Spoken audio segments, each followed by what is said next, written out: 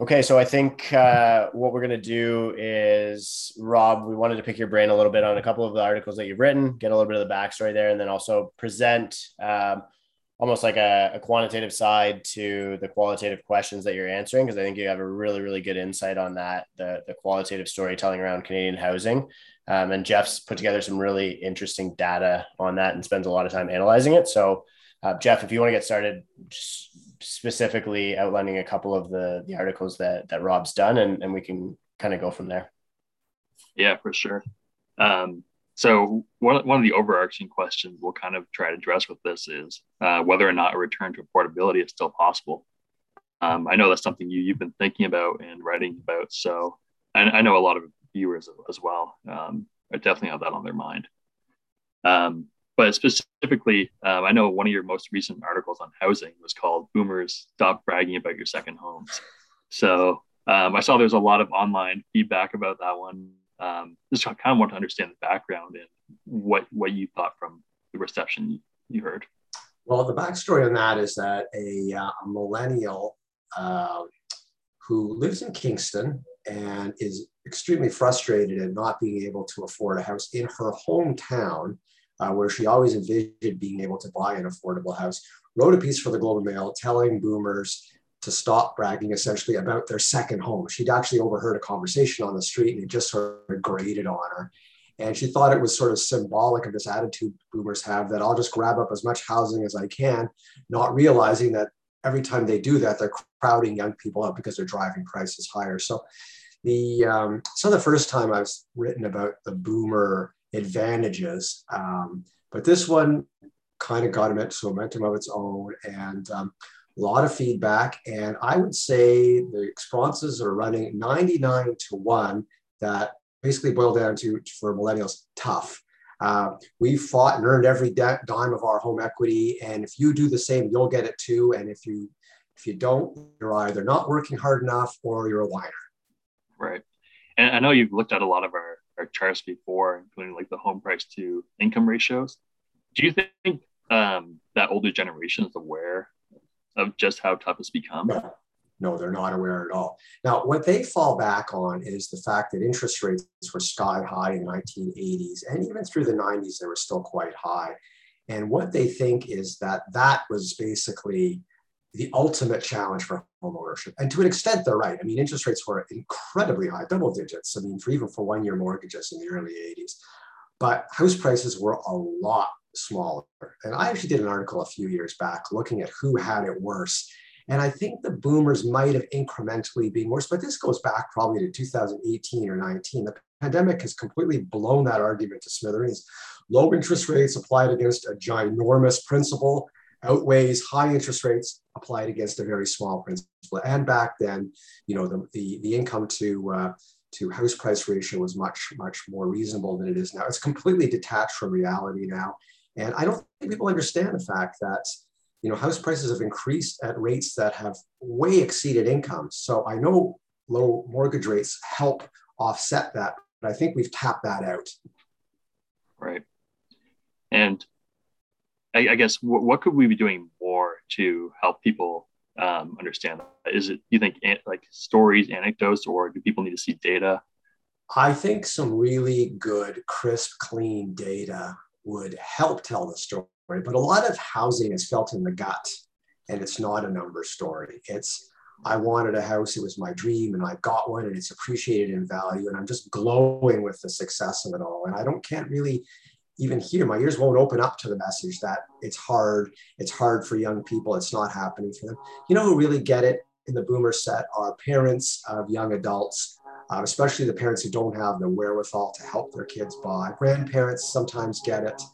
But if you're a boomer and your house has doubled and tripled in value, and you're just constantly reveling in how much money your equity is increasing every month, you don't really. I find they're not really that open to this argument that we've had a decisive change in affordability and that we are pricing a generation of young people. I mean, talk to the young people; they firmly believe they will never own a house. I think some of them are a bit too gloomy. I think various circumstances will work in their favor. Maybe they will buy in a small smaller community, or maybe their incomes will increase, or maybe prices will go down. Something's going to happen. I think more people will get into housing than they think.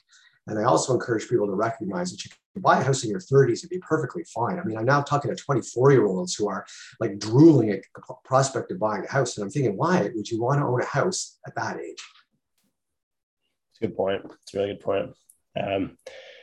Interestingly, on what you were mentioning about the second home stuff, and Jeff and I wanted to get a little bit quantitative too. Like, I think is it 10% of owners in Canada on average, I think, own more than one property, and then it's higher, I think, like 12 or 13% peaking in Toronto, right? So it seems to be concentrated to urban areas. Based on your experience, and being in an area that maybe you're getting a lot of stories out of Toronto, does it seem to be like, does the suffering seem to be more of an urban thing, or is it starting to spread to some of these submarkets across Ontario? Definitely spreading. It's been a Toronto story for probably at least half a dozen years, Vancouver too. And then it spread to the surrounding communities outside of Vancouver and outside of Toronto. And it's sort of every year or two, you sort of go an extra 100 kilometers on the periphery of those cities, and more people are complaining they can't afford it. But what's happened in the pandemic, and it's a story well told, is that people have been looking to other communities to buy. They want bigger yards and more bedrooms, and you can get that with your Toronto money in cities like Belleville and Gananoque and Bancroft and Barrie. And the prices in those smaller towns have increased hugely on a percentage basis, more than the big cities.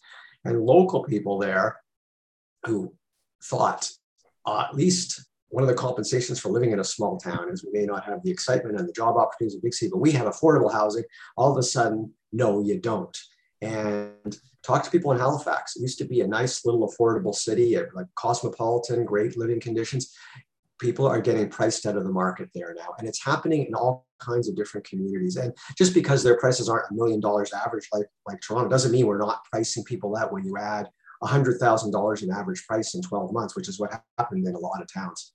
Yeah, I mean, Bancroft showed up in the data a lot as, like, I think the most recent month, their year over year was over 50% growth. And to me, the big concern there is that a lot of this represents what I would call entry level markets, right, for young people and for millennials. How much of what you're describing happened, do you think, as a result of or promptly thereafter the implementation of the non-resident speculation tax in the Greater Golden Horseshoe? Because what I saw, at least being an agent in the Toronto market, was you starting to see a lot of that investor capital move from outside of Toronto and just go, okay, well, we just got our buying power reduced by 15%. Let's go take it to Ottawa or Kitchener-Waterloo or whatever. Well, there's no doubt that investors, I assume some intelligence on their part, and I assume that you don't want to keep throwing money into hot markets that are peaking. You're looking for buy low opportunities with some potential for future growth. And so a lot of these towns where money's going, I think, is being bought on that rationale by investors. But I think there's a huge it's basically the drive until you qualify philosophy. I can't afford Toronto and I can't afford Hamilton and Burlington.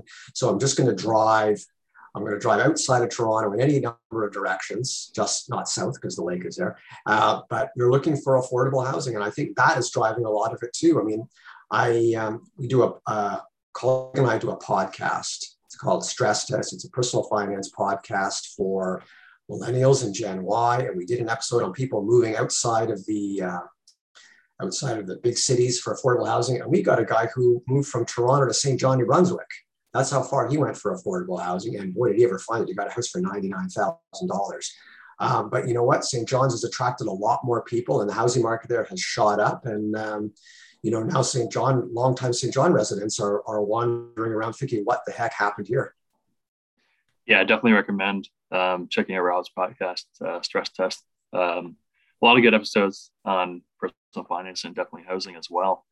I want to share something on the screen here. You might have already seen this before, but I find looking at the data just gives perspective of how crazy home prices are right now.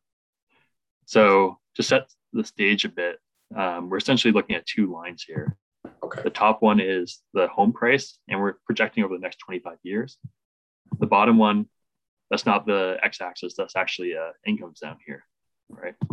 So we've set the current home price based on the August benchmark of 738,000, and then current individual income of about 50,000. So even if we bump this up to generously say $90,000 for say a household, there's still a large gap between incomes and home prices. And so if I scroll up here, we can see that the growth rate for incomes has been historically 3% or less. If we look at home prices, it's been about 7%. So naturally, you're going to see home prices detach, right? And we've seen the price to income ratio just expand. And if we just keep projecting what's already happened out another 25 years, we can see how extreme that becomes. So we're looking at 25 years, just based off of the 6.5% growth rate, home price of $3.6 million, while incomes are still 188. And so when we look at the 6.5%, this was actually based off of that change from July to August. So a lot of people say, home prices have slowed down, right? We're not seeing the rapid increases anymore. And that is true. But from July to August, prices increased by 0.5%. When we annualize that, we get the 6.5. Yeah. So even with that slowed down pace, there's still problems that this causes. Well, when I look at your chart, I wonder why this discrepancy between income growth and house price growth hasn't already stopped the market in its tracks. So where's the grease coming that's keeping this going? A lot of it is parental money, something that is totally not tracked at all and really should be. I've seen stats saying that 2, 3.5 out of 10 buyers have family help. I don't believe that. I think it's got to be a little bit higher than that, or at least higher than that in some of the big cities. I think one of the undertold stories here is that how home ownership is migrating to something that will be available to higher middle income people and higher income people, and the middle class and lower middle class are not going to have a sniff of home ownership in any big city. And the problem is that our mindset is that the home ownership dream is the great Canadian dream and it's widely available to people. And I think we're at this inflection point where we still believe that, but the numbers show it's not true. And we are not mentally adjusted to this. And I think that accounts for a lot of the anguish people are feeling about not owning a home. We're like London, we're like Hong Kong, we're like New York City. Most young people don't really think they're ever going to own a house right in the city. But in Canada, we think we do, and we can't figure out why it's not happening. Well, your chart shows why. Right. So is that, sorry to interrupt you there, Jeff, but is that like a shift in consumer sentiment that needs to change and get rid of the finality of the erasure of the Canadian dream, let's call it, or like, because I've always talked about this as though we're going to end up with a European housing model, right? Like, and very low ownership, especially among young people. Everybody urban rents, a lot of multi-generational ownership in suburban areas. Is that what we're heading for? And if so, like, because I guess the challenge in imagining that is that we don't have land scarcity like they do in maybe Hong Kong as an example, or right. In Europe. Where are you at on that? Well, we have lots of land, but it's in places that not a lot of people want to live. I grew up in Toronto, lived there for about 30 years, something like that.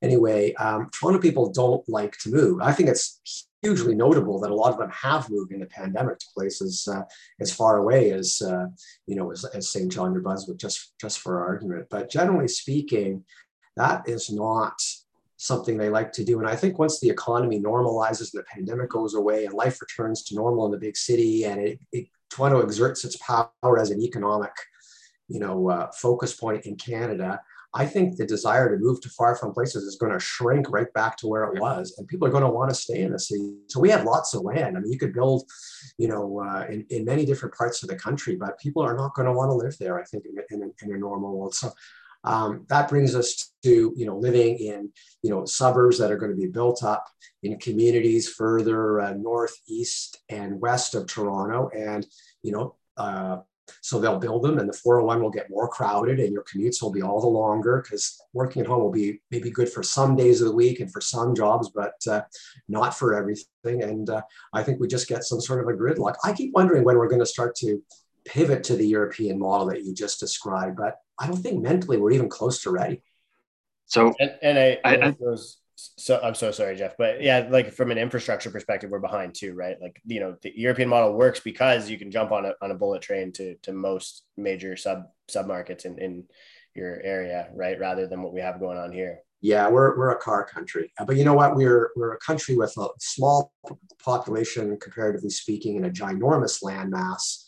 And I know a lot of our population is sort of concentrated in parts of the country, but we act like we have infinite space, but we don't. We have the space we want to live in is actually very, very contracted. But we haven't. You're right. The infrastructure isn't developed to a point where, yes, where you could be living like in sort of Port Hope or Trenton or Belleville and commute an hour trip to Toronto and then take the train back again. We're not even close to that. No one's even talking about building that. Look how long they've been talking about building the high-speed train between the Montreal, Ottawa, and Toronto, talking for 10 years. I mean, I was a business reporter like 20 years ago, like writing about politicians talking about this project that's never happened. So I don't think that's going to happen anytime soon. It's much needed, and I think it'll be helpful, but I don't see it happening. Yeah, I think one of the big issues is also with so many people being pushed out of actually owning, that just means more competition amongst renters, right, for properties.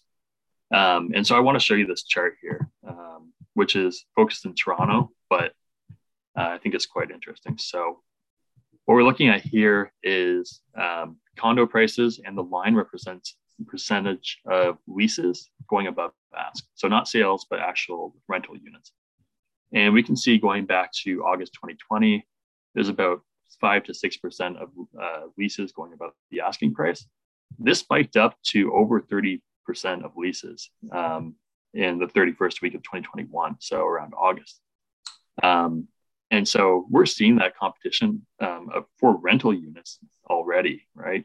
Yeah. And so I think that's one of the big concerns, where people feel like if they own, they can kind of, to an extent, lock in what their future costs might be. And they're just worried what will happen if they continue to rent. You know, I just starting to come around to this and think about this idea, but I'll throw it out there that the rental crisis is worse than the home ownership crisis. Yeah, I mean, anecdotally, and this might actually be an interesting thing to explore on one of your qualitative stories is you know, I represent a lot of landlords as seller clients right now. And what's happening is you're seeing, let's say, a duplex, you know, a lot of my clients purchased duplexes maybe 5 years ago. And so they put it up for sale. You got two units in it. Buyer comes in, they want to owner occupy, they evict 2 tenants. In order for that tenant to find what I would call identically replaceable rental, they're going to have to drive, I would say on average, an hour away from where they are. Right. So, and that's in the GTA, right? So how do you now that they've shut themselves off from employment, you know, and I don't know how you reconcile for that. I don't know how you do that either, but we've boxed ourselves into a position where we've got super expensive housing, and that has led to unaffordable renting. And, you know, I think it's at a certain point, you, as a personal finance writer, I'm struggling to come up with messages that have at least a little bit of hope for these people who are sort of shut out of both systems. I mean, I can make a case for buying a house out in the boonies because you have a house and it's yours. But to rent out there, I struggle to make that case, you know. I mean, so what am I supposed to tell people? Like, get a roommate at age 30, you know, buy a house with your parents. I mean, honestly, one of the few concepts that I think has any hope here is multi-generational housing, you know, from families pooling their resources and buying sort of duplexes and solving 2 housing problems in one stroke. But that's not going to work for a lot of people. And so they're left with, if I can't afford a house, and the numbers categorically say I can't, then I want to rent. And how do I save for a house if my renting is maxing me out?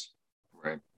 Yeah, I think a lot of people with these affordability issues, you know, I think they're unfortunately going to just be settling for lower and lower standards of living, right? Having lived in San Francisco for 3 years, I mean, I had a friend who in his 30s was living with 8 other people in a 2-bedroom unit, still paying $900 a month, or 800, 900. So I think we can't underestimate how long this could go on for without some kind of meaningful action to address it, right? Because on an individual basis, you do what you can. Maybe it's getting roommates, maybe it's moving far away, but we really need leadership on this. Yeah, I think that there's always talk about building affordable housing. And I think the assumption of a lot of people is that it's going to be, for owners, but we need rental stock badly. I mean, as a young person living in Toronto, I lived in high-rise apartments, that were rental. That's all they were. There was no ownership. It was a rental building. And they were a bit, off their prime years back then. We need people to build new things like that. We need a forest of them in big cities. I mean, there's some rental buildings going up in Ottawa, where I am, but they're all luxury rental.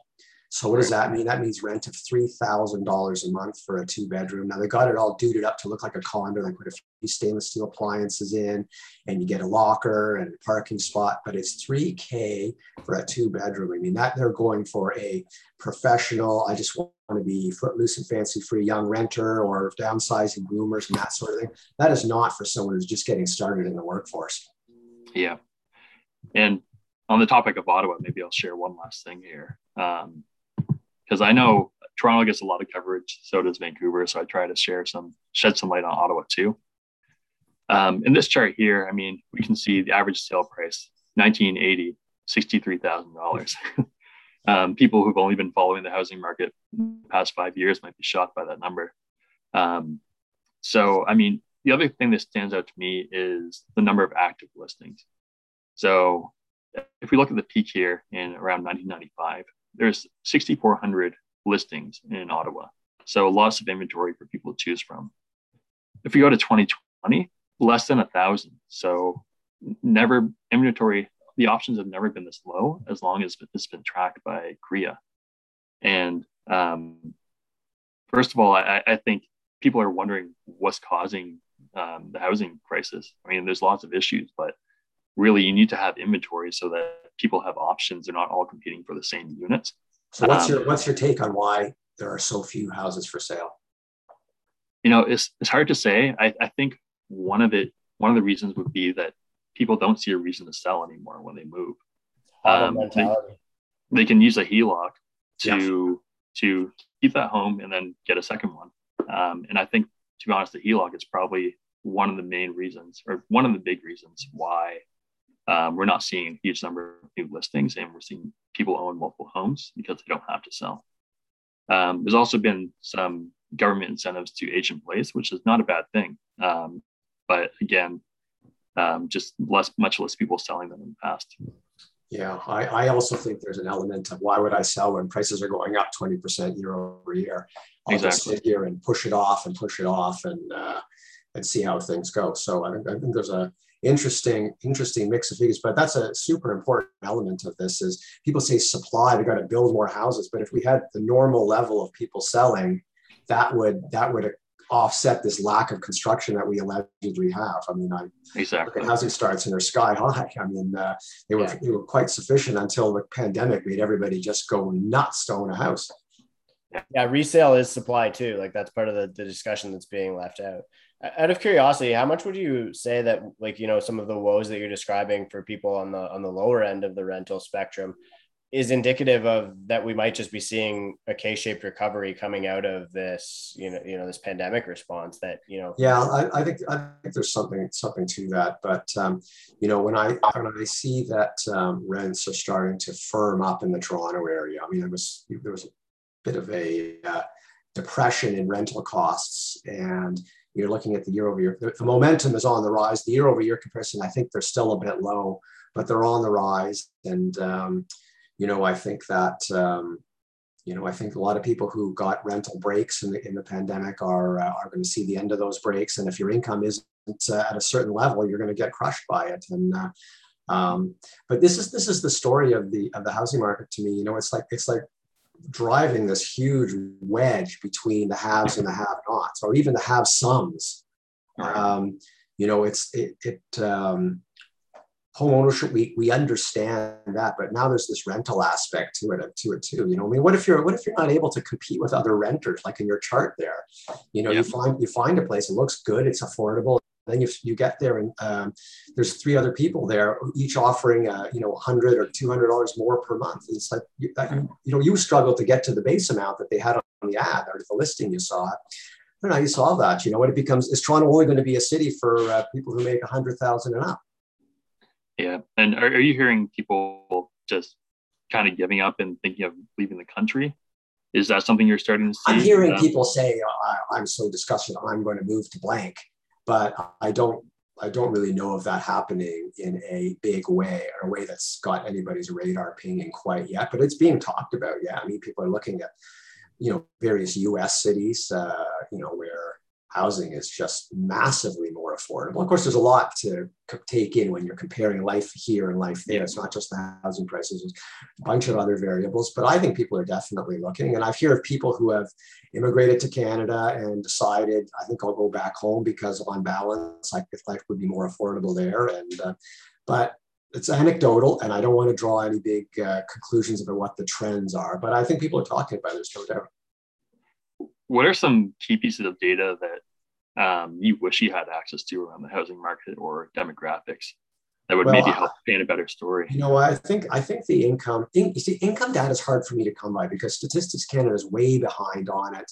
And I feel like I have to be a data miner to just go find out what median household incomes were up until, you know, and I get them up until the 2016 census. Then I'm using the Bank of Canada's inflation adjuster to try and get them up to date. So to get decent data on the progression of prices nationally in various cities and the progression of income, and just to look at all that daylight opening up between the two of them, I think that would be super important for telling the story. I mean, I know that low interest rates are a big help here, but as I say, I think we've tapped out the benefit from that, and we are sitting on the floor of interest rates. And if interest rates are going to go down, the story that's going to be telling is economic catastrophe, because we have ultra spectacular low interest rates, and there's not a lot of water. What's the Bank of Canada's overnight rate now? Is it 25? Is it 50? I think it's 25. Yeah, okay, so you're going to go to zero and then go negative. Well, that tells you the economy's on its back, and how the price of housing is going to be the last thing people are worrying about. You know, I think the pandemic was a complete wild card. It was an interesting surprise, but I would not expect many more, surprises to work out favorably for housing. I'm just wondering, before the pandemic's over, I'll just sort of the opposite of blue sky with you. Let's say the economic recovery is a little disappointing, and there's a fourth wave and a fifth wave, and somehow the Bank of Canada manages to kick rates up a little bit, but they have to pause, and the economy's not so good. Maybe that's not so good for housing. So we get a little bit higher interest rates. We don't get a very much stronger economy. Maybe that will stall things out a little bit. Or let us plateau at least. You know, right. I mean, there was a big burst in housing. What was it, 2017? Yep. And then after that, things calmed down a little bit. I was writing less about housing in 2019 and early 2020 because it seemed to be calming down. People weren't quite as upset about it. And then we had this huge interruption. Maybe we come out the other side of this and a little bit of calm takes place, and house prices maybe are flat year over year, down a little bit in some markets, but not panic them out, but just maybe let people catch up a bit. Yeah. So you were mentioning that spike in 2017, right? So that's this year. We're looking at, again, month over month change, and we could see in 2017 is followed by quickly some declines in prices. So the change we've seen in 2021 makes this look minuscule, right? Yeah. This prices have decelerated, but have not had a negative month since April 2020. And I find it pretty interesting to look historically because we see, there's a lot of months with 1% growth, maybe slightly higher, and then, a few months with negative growth, and it's just been more of a cycle. But there's only been a couple times historically where we've just seen nonstop price increases. Yeah, and I think it's so artificial in a way because it's driven by exceptionally low interest rates. We had a unique economic setback that left people with good buying power untouched, and they actually managed to accumulate more wealth. Plus, we gave them low interest rates. So of course, housing got grabbed up. But this is never going to happen again. I mean, this is a one-off special, one lifetime lottery win for housing. So get back to the real world. I think we're going to see. I would expect to see more of those spikiness that you saw. I mean, I've learned never bet against the housing market, calling for crashes and saying it's a bubble and expecting big corrections. I don't know on that. I do know that my wife and I bought our first house in Toronto in 1992, and it was during the early phases of a 10-year bear market for housing in Toronto. And every house we looked at was on the market for about $50,000 less than it had sold for in the previous 18 months. And these were young couples selling to just sell and run. It was fascinating. I knew nothing about finance. I would have bought a dozen houses back then if I had any sense at all. And they'd all be worth $1 million to $2 million right now. But anyway, it did show me that it's possible, even in a great market like Toronto, which has great fundamentals for the long term. I wouldn't hesitate for a second to be a long-term owner in the city. But every so often things go off the rails, and I do wonder if such a thing could happen, maybe in a mild sort of way where we get more of that spikiness and where people start to think, wait a second, house prices are coming down. I got a raise. All of a sudden, there's a bit of equilibrium there. Maybe I've got a little hope that I can get together a down payment and afford my mortgage. Yeah.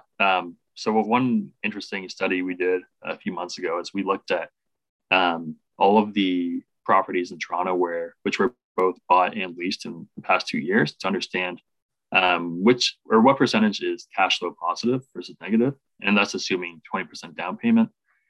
And we found that well over 80% of properties would be cash flow negative.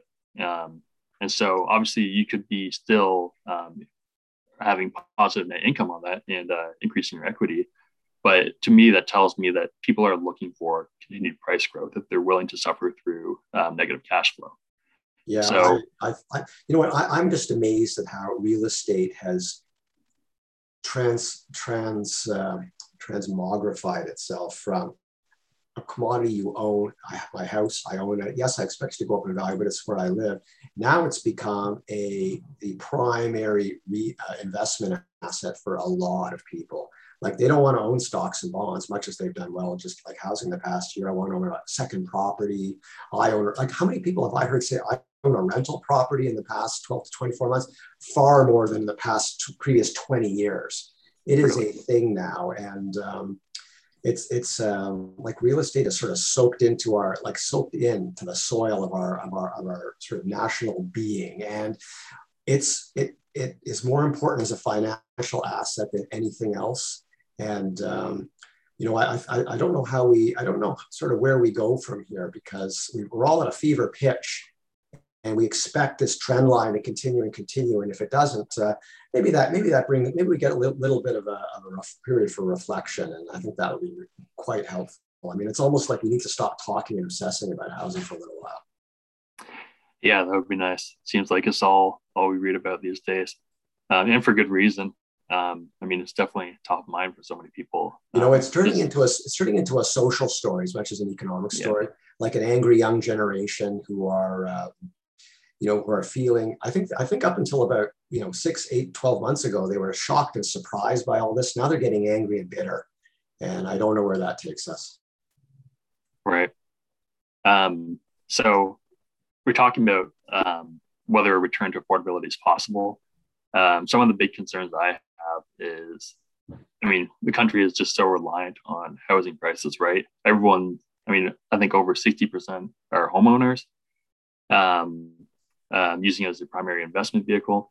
And then the other thing is we've seen supply just absolutely shrink in so many cities that, from my perspective, that supply has to increase, whether people selling their homes or we build more, one way or another. It's hard to imagine a meaningful correction without that happening.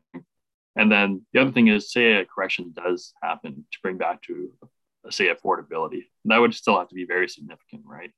In the past year, we've seen some cities increase by over 30%. Yeah. So you're right. I did an article a month or two ago, basically saying that if we rolled back, even if we had a severe correction, we would still be well ahead of 2019 levels, which a lot of people thought were very expensive back then. A lot of the smaller communities were fine back then, but all the big cities were prohibitively expensive, and there was a fair amount of complaining about prices even then. So, and yet that would have to take us like down 30% from where we are now. That would be a tremendous, traumatic pullback. It'd be bad for everybody, bad for the economy, bad for the personal finances of owners, etc. We don't want to see that. So it's almost like, the political parties are treating this problem as if we just come up with a few tricks to make, buying a little cheaper and we build more, that everything will settle itself out. I don't know if that's true. I think only a meaningful price decline is going to bring back the kind of affordability we imagine we have. But that's the affordability we had like 24, 36 months ago. Right.